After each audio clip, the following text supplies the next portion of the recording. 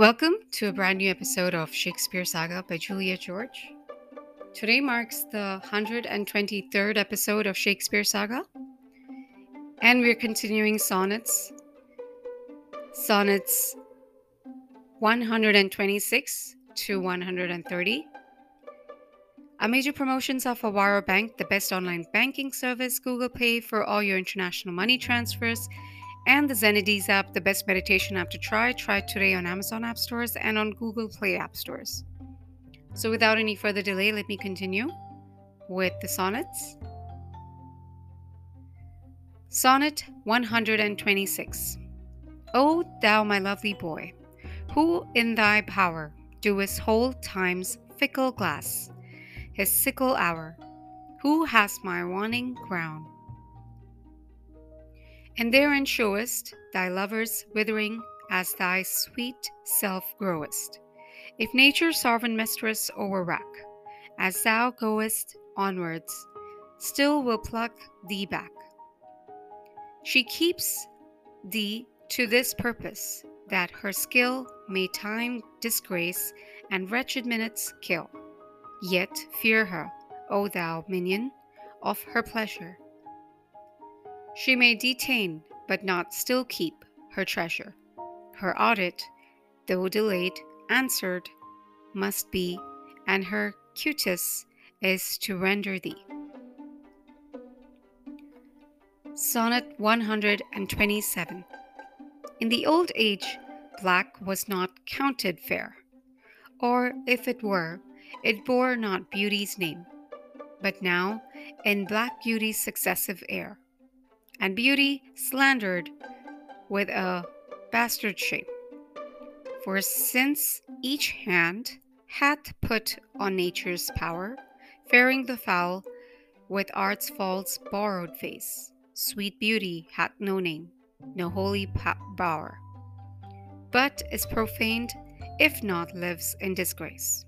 Therefore, my mistress' eyes are raven black, her eyes so suited, and that Munir's seem at such who, not born fair, no beauty lack, slandering creation with a false esteem. Yet so they mourn, becoming of their woe, that every tongue says beauty should look so. Sonnet 128.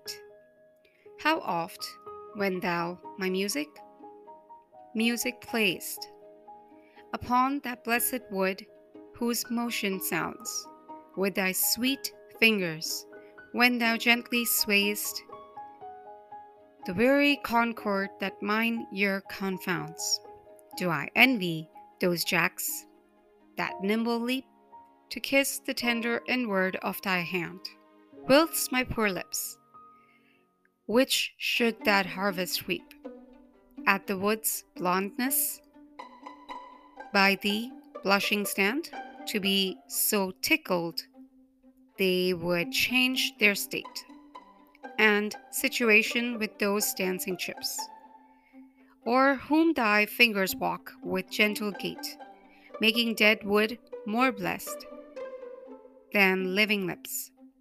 Since saucy jacks so happy are in this, give them thy fingers, me thy lips to kiss.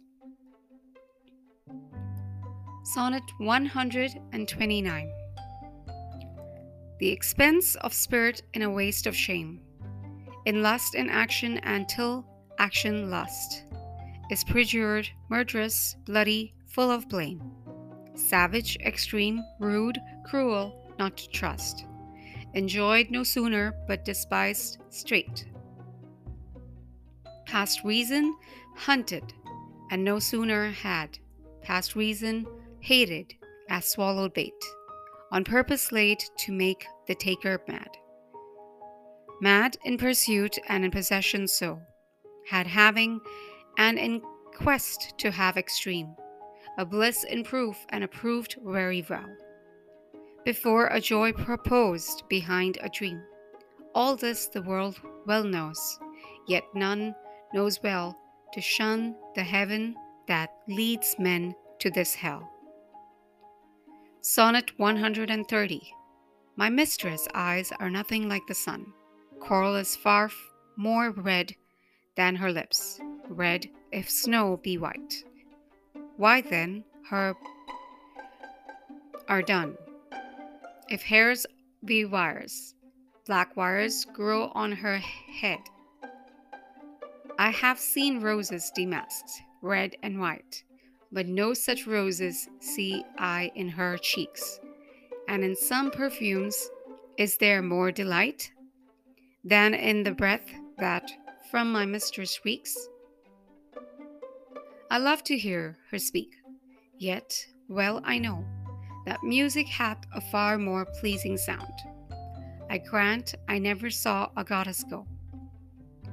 My mistress, when she walks, treads on the ground, and yet by heaven I think my love is rare, and any she believed with faults compare.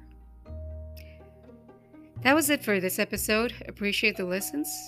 We'll continue with another episode another day.